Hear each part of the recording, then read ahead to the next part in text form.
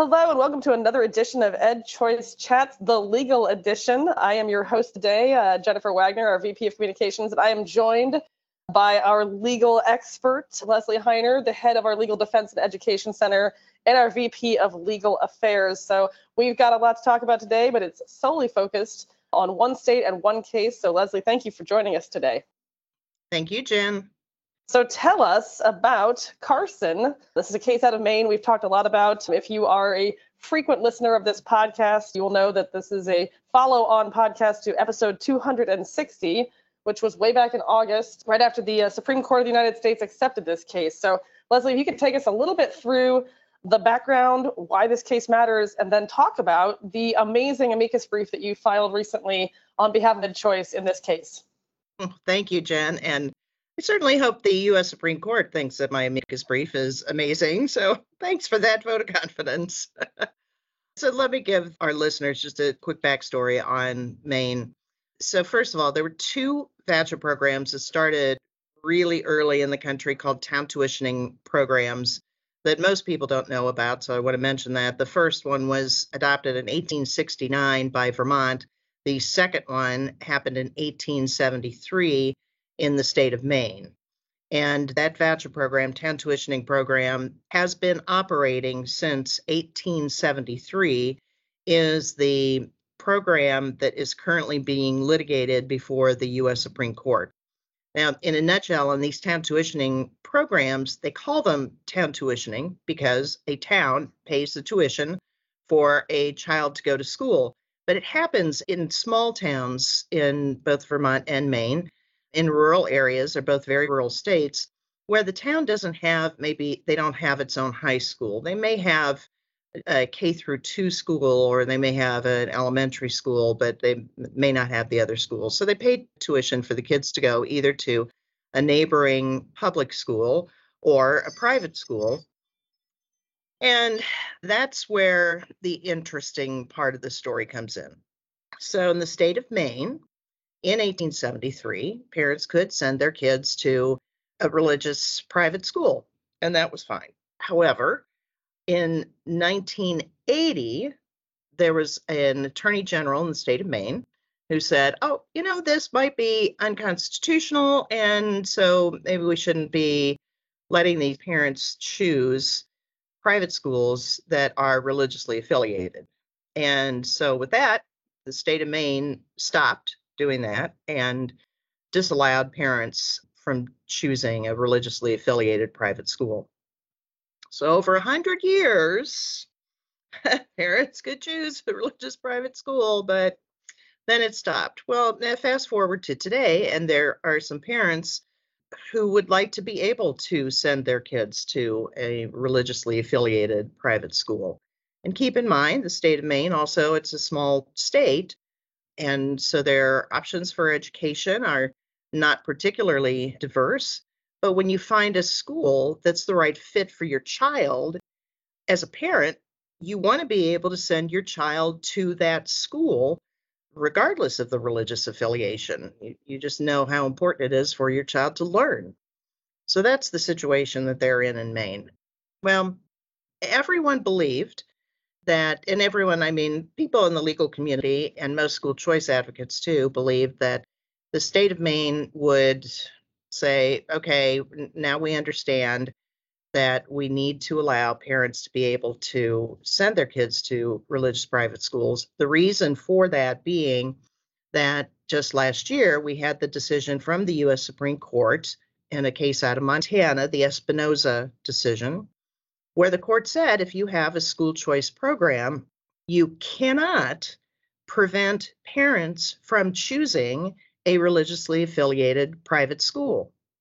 The U.S. Supreme Court could not have been any clearer in their direction. They simply said it would be unconstitutional to deny a parent the right to choose a religiously affiliated private school in a school choice program. However, the state of Maine, when pressed with that point, has said, oh, no, that certainly doesn't apply to us. Well, that was a big surprise. Yeah. I have to say, there's a lot of times that things don't make much sense in the legal world, but lawyers don't get really genuinely surprised very often. But that was a great surprise. No one could really understand why they would say a U.S. Supreme Court ruling didn't apply to them, because these rulings do apply to states. Well, this is their reasoning.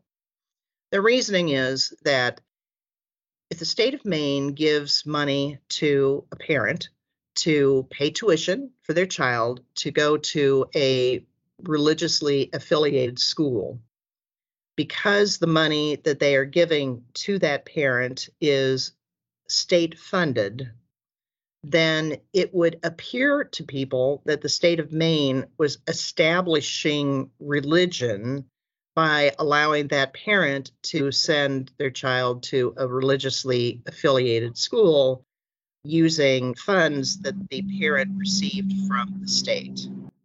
That also touches on the free exercise clause of the First Amendment of the Constitution, which is simply that each one of us has the right to freely exercise our own faith and make choices based on our own faith. But this also touches on the Establishment Clause of the First Amendment, and the question being, so when does it happen? What are the circumstances when a state crosses the line of the Establishment Clause and indeed establishes some kind of state religion? The state of Maine is alleging that by allowing parents to choose a religiously affiliated private school, that they would cross that line. Now, for the record, I think they are dead wrong about that. But I'm not a judge, just a person asking the judges to pay attention to this case. Now, thankfully, the judges are paying attention to this case. And as you said, Jen, back in August, the U.S. Supreme Court agreed with those of us asking, please take this case, and they are going to decide the case. So what I'd like to explain for people now is what I wrote about in our brief. I'd like people to understand the backstory. When lawyers do briefs, amicus briefs in particular, there are a couple different ways that we can go. The whole point is, as an amicus brief, it means this is a brief that is supposed to be beneficial to the court. It's a friend of the court brief. So I'm saying to the court, look, I have some information that you may not know. And in our case, EdChoice, now celebrating our 25th anniversary this year, we have a lot of experience and a lot of knowledge about educational choice and education generally. And so we'd like to share some of that with the court as the court is trying to learn about the issue and learn about how Maine is approaching this case, why they think the way they do, why we think the way we do. It helps the court to get a real well-rounded view of what's really happening. So we could either go very technical, or we could do what's typically called a Brandeis brief, which is a brief that tells the story of what's happening. So I elected to do that type of brief because, frankly, there's a story in Maine that will just curl your hair. You went out there, right, to research this and find out more? Yes, I did a lot of research in this case. Yeah, it's pretty fascinating. So here we go. Okay, here's the story. Back in the mid-1800s in Maine, they had public schools like most states did, and their public schools were like most public schools across the country, which means that those public schools were Protestant schools. Now, let me explain to you why I say that. In the schools, the public schools used the English Bible, which is known as the King James Version of the Christian Bible. They used that in schools, in public schools. So every day there were prayers.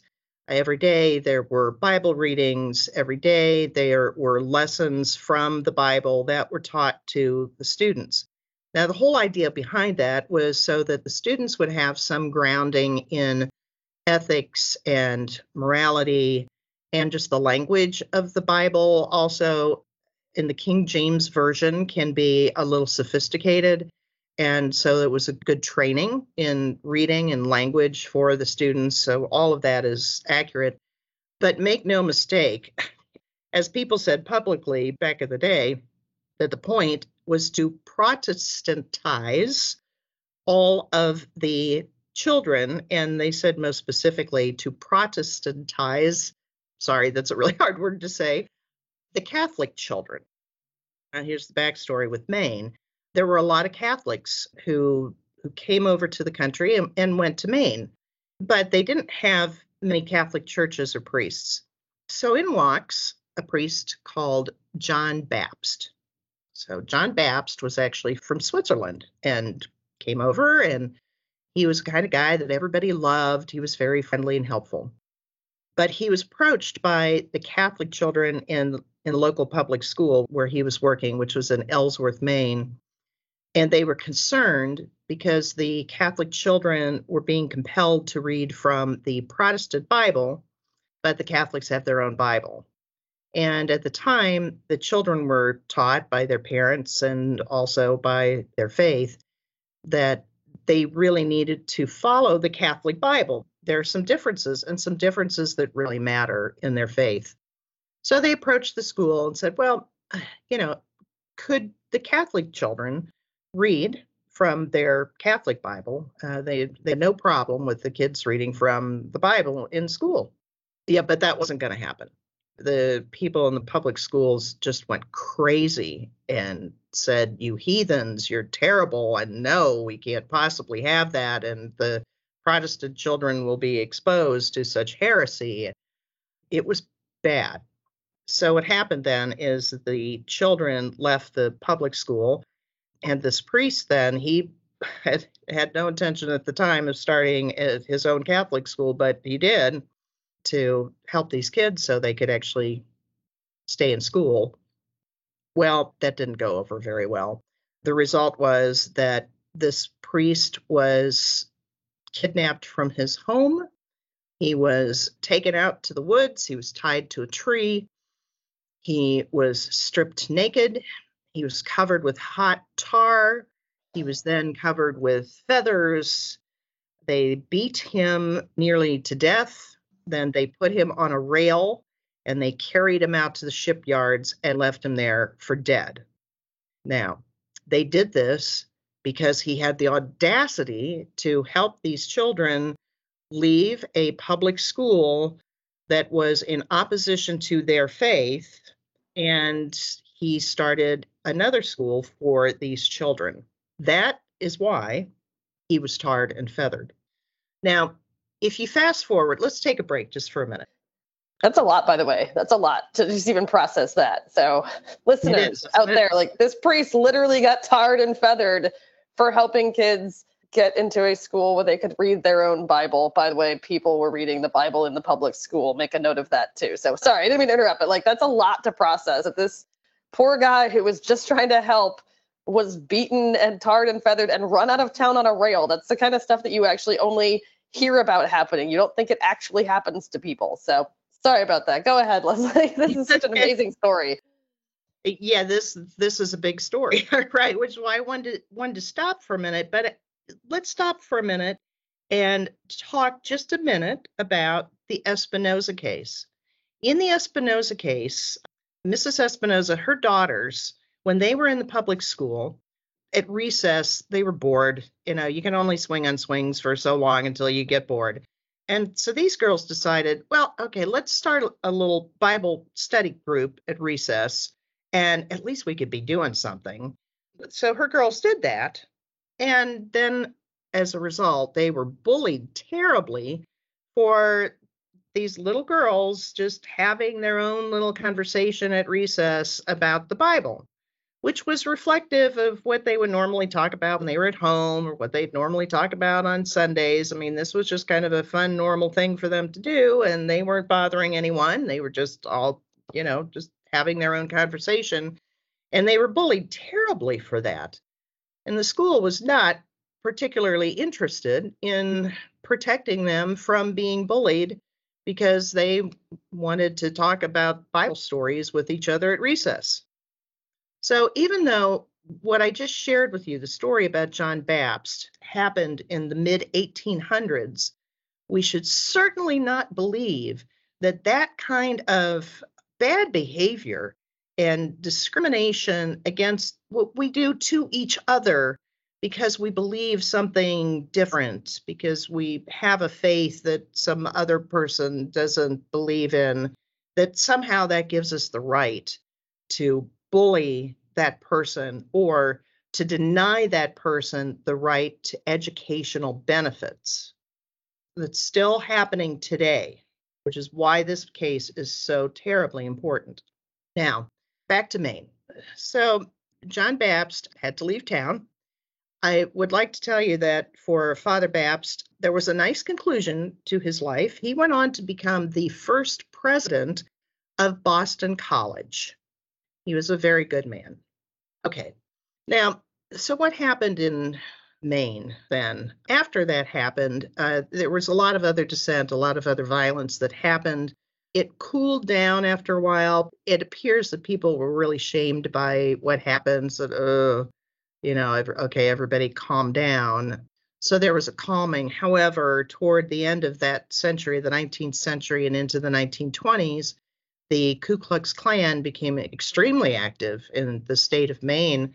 I have pictures of rallies of 40,000 people in the state of Maine, just a really small state today and a smaller state then. Almost everybody in the state participated in some way in the Klan at the time. And they also, of course, picked up this issue. The Klan didn't like Catholics either. They didn't like immigrants. Immigrants were bringing in a lot of different faith ideas. They didn't like it. But the Klan in Maine collapsed a bit when there was a constitutional amendment proposed to say that none of these town tuitioning dollars could be used at religiously affiliated schools. And the citizens of Maine said, no, we don't want that in our Constitution. That was kind of a split decision, but at least there were enough people in the state of Maine to say, no, it's okay if kids get an education that the state is paying for at a religiously affiliated school. So good for the citizens of Maine. Now, again, things tended to die down a little bit, and still in public schools, they were reading from the Protestant Bible, but people could send their kids to a Catholic school or to any other school that they wanted to until 1980. Now, in 1980, their attorney general said, well, this might be unconstitutional, so maybe we shouldn't do this. Now, what I'd like to explain to you, and this is an important point, is that the U.S. Supreme Court had really changed its position regarding the Establishment Clause of the First Amendment of the U.S. Constitution. And what I noticed is their rulings going back from the early days to 1980 became much more restrictive, much more against religion and against the rights of people to freely express their faith in public. And so there was a backdrop of that happening. But also in the state of Maine, you also found in the 1980s, there were cross burnings. So there was also an undercurrent of the Klan that was operating there as well. Clearly, discrimination against anything or anyone that was not mainstream Protestant public was not favored. So from 1873 to 1980, parents could send their kids to religious schools in Maine, and then they suddenly could not. Now, let's talk about John Baptist again. After everything that happened to John Baptist, in the 1920s, well, people learned that history, and they didn't like it much, saw it as a stain on their history. And so they opened a school called the John Baptist High School. And this was a Catholic school. The John Baptist School became one of the best Catholic high schools in New England. It was just an exceptional school. It honored Father Baptist. It honored the gentle soul that he was. And they drew students from all over Maine. So this was a school that was very, very diverse. And with the voucher system that they had in Maine, they were able to draw in children who were from lower income and who could never have afforded to pay their own way to go to that school. It was just a really great school in the community. After 1980, then suddenly those families couldn't choose the John Baptist school for their children because it was religious. So a decision had to be made, and the choices were this: that the John Baptist Catholic school either would remain the Catholic school that they were and lose almost half of their students. So all of these children who were benefiting from that school would have to leave because they couldn't afford it, or they could give up their faith entirely and erase it from the school. Okay, it's time for another pause. Let's call this for what it is. This is the state government of Maine telling a religious school that you have a choice to make. You can either continue to educate all these children, and by the way, you're doing a really great job, or lose your faith. So that's the directive from the state. Yeah, we'd actually like you to keep educating these kids because you're doing a great job, but you can't say that you're Catholic. You can't be Catholic. You can't have anything that indicates that maybe you think Catholicism is okay. You can't express any faith in God or faith in Christ, you need to be completely secular. Well, it's pretty awful, isn't it? Yeah, it is. That should never happen here. We should never have the situation where the state is telling anyone you have to give up your faith or you cannot participate in this public life. That is just wrong on so many levels. So the school closed. They could not be in a position to just deny their faith, that they wouldn't do it. Now, another school opened that is strictly secular, and they were allowed to use the John Baptist name.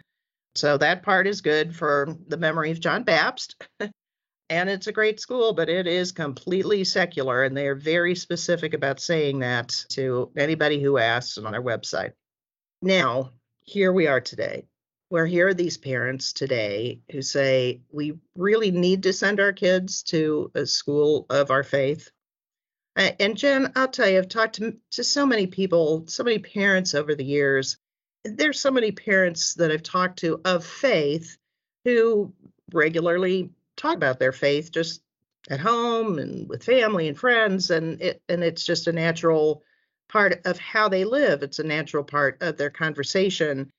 And so for them to send their kids to the public school, which now today is completely stripped of any form of faith at all, and kids who express their faith even privately on a playground at recess are bullied for doing that.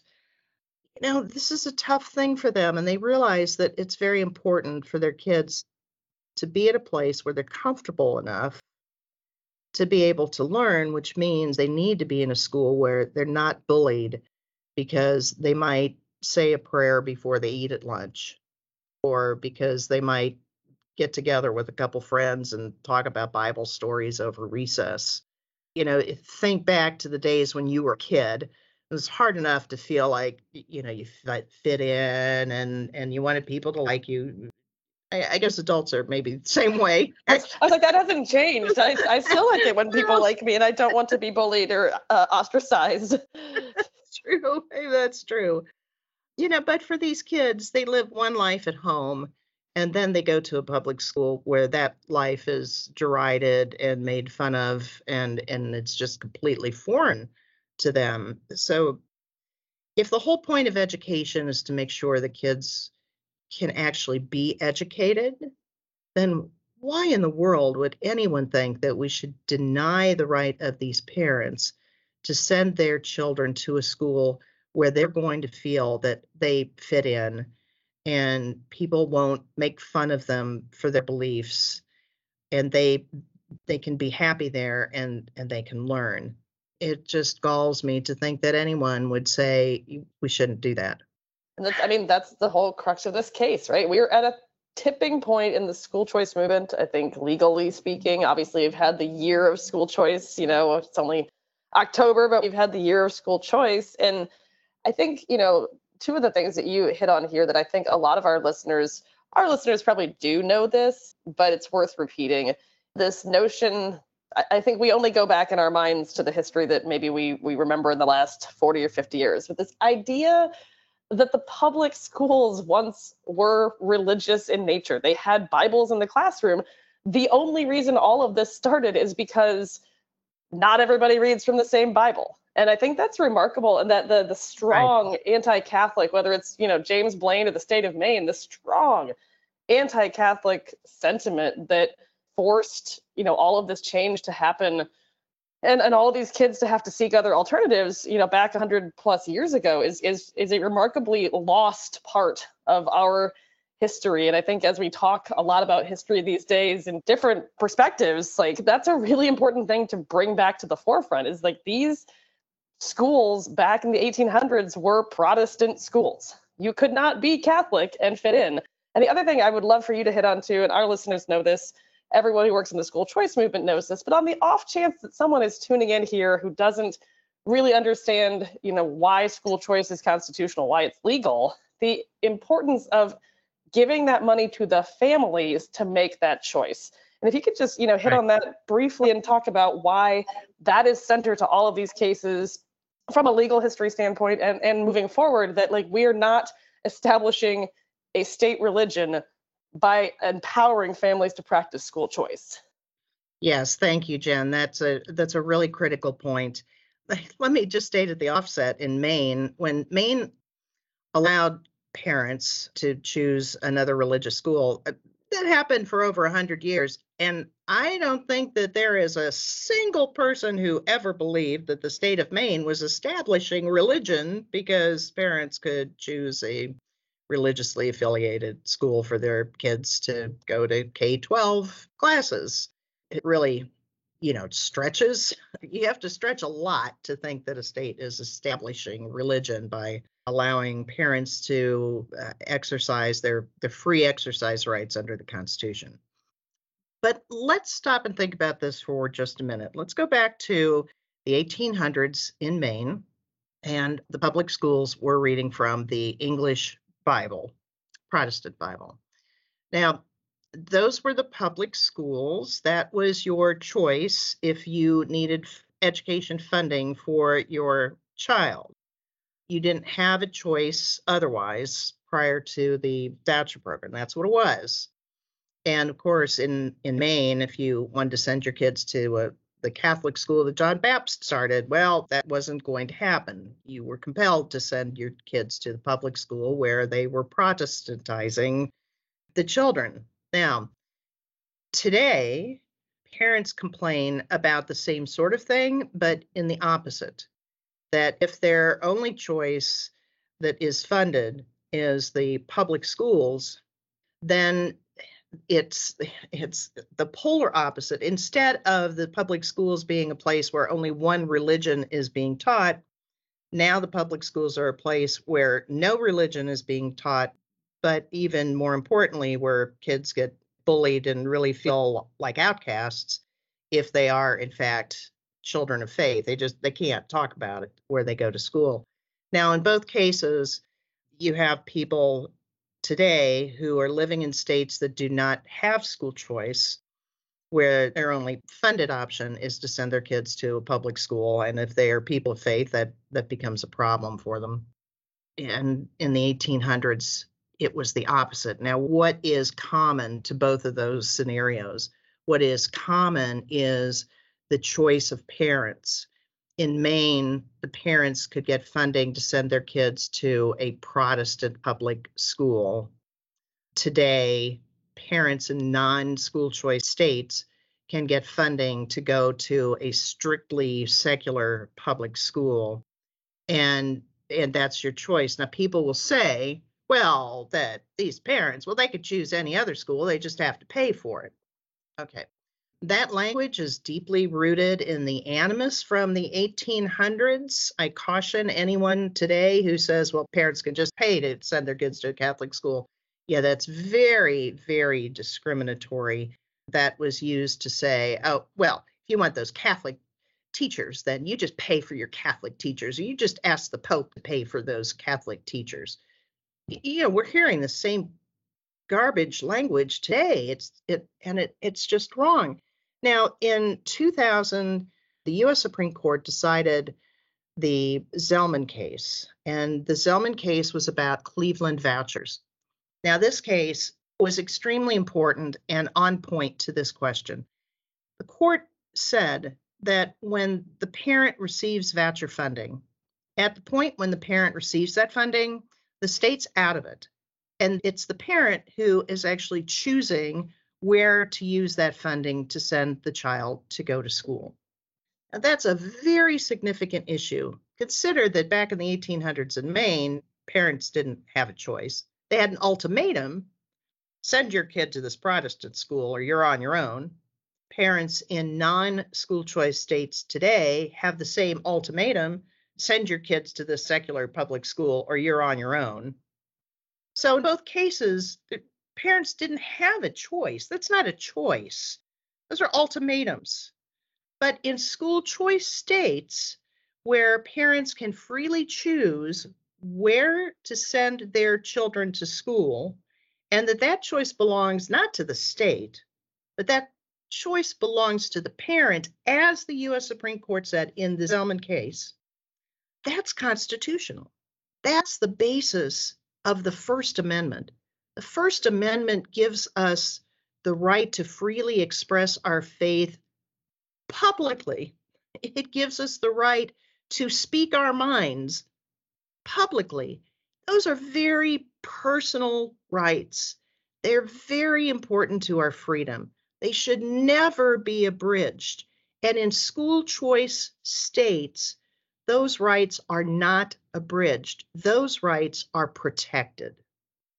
A parent can choose a religious school or any religious school if that's what they want, and they can receive the state funding for their child's education so that they can access other schools. If that's not what they want, they can choose from a variety of other educational options. But the choice, that freedom that is so precious to us under the First Amendment of the Constitution, is guaranteed under school choice programs. School choice is very important for a lot of different reasons. If you're a parent listening right now and you have a child that is just fighting you every morning because your child doesn't want to go to school, things are not working, you need some other kind of option for your child, but you don't know where to go or who to talk to or how you could make it happen, you understand very clearly every morning why school choice is something that you really need. And you understand the personal nature of this. For a parent, it's not about the parent getting money to send their kids to school. For the parent, it's about being able to provide a learning environment for your child where your child will be happy and comfortable and will be able to learn. Again, that's a very personal kind of freedom, and it's guaranteed to us under the First Amendment of the Constitution. And this is what we're asking the U.S. Supreme Court to say now. They have, since the 1980s, when it seemed that the court was getting a little off track, was infringing on some of those freedoms. And frankly, and the court's decisions were not particularly clear. They've been litigated a lot over the years because they weren't as clear as they should have been, maybe. I just think that the court couldn't really come to grips with it well enough. But now the U.S. Supreme Court has really made it their task to clarify the First Amendment to the U.S. Constitution, to speak with great clarity about these very important rights of freedom that are so important to each one of us. And I fully expect that the U.S. Supreme Court, in this case, Carson versus Macon, I fully expect them to be very clear on exactly what the First Amendment guarantees for each one of us, respecting our rights to free exercise of faith and speech. Yeah, and it That's only took 150 years, right? right. Yeah, not a minute too soon. Yeah. Yeah, no, I think this has been really, really insightful, Leslie, and a great overview. I know we don't usually do these deep dives, and we should probably do them more often into these really, really important cases that are coming at us very quickly here, which I want to touch on as we kind of wrap Yeah. things up. We will, just for our regular listeners in our next podcast, we will dive into some of the other ongoing litigation that's happening at the state level in Kentucky, West Virginia, potentially Ohio, and Tennessee. But we wanted to set aside this chunk of time to really give you the backstory on Carson and why it is so important. And with that, I'll kind of let you talk about next steps and where and when this case will be heard, and then when people can next expect to hear from you with an update on what happened. Okay, so yes, thanks for everyone who is hanging in there with us to learn the backstory of this case, which I think is incredibly important for all of us. On December the 8th, the U.S. Supreme Court will hear oral arguments in this case. And again, it's Carson versus Makin. I'd like everyone to know that if you go to the U.S. Supreme Court's main website, you can look up the case. It's a docket search, and just type in Carson v. Makin. It's Makin. And then you'll find a long list of documents that have been filed in the case. But you should also find there how you could listen to oral arguments, which will be on December 8th. They will be partially in person. The people arguing will be in the court and the justices will be in the court, but nobody else. But they will make the audio available so we can all listen. So in terms of when people can expect another update, after oral arguments are done in this case, then we plan to do another podcast. So for those of you who can't take time out of the middle of your day to listen to an oral argument at the U.S. Supreme Court, we'll give you the summary of the arguments and our view on how the justices responded and the questions that they asked. Now, also, I will add that we have a new person who is part of LDEC, our Legal Defense and Education Center, and she will be joining us in a podcast here that we will be setting up soon here before the end of the year. And hopefully at that time, we may have some more information to share with you. We're still looking for decisions in cases out of the state of Tennessee, out of Nevada. In Ohio, there's still a threat of litigation.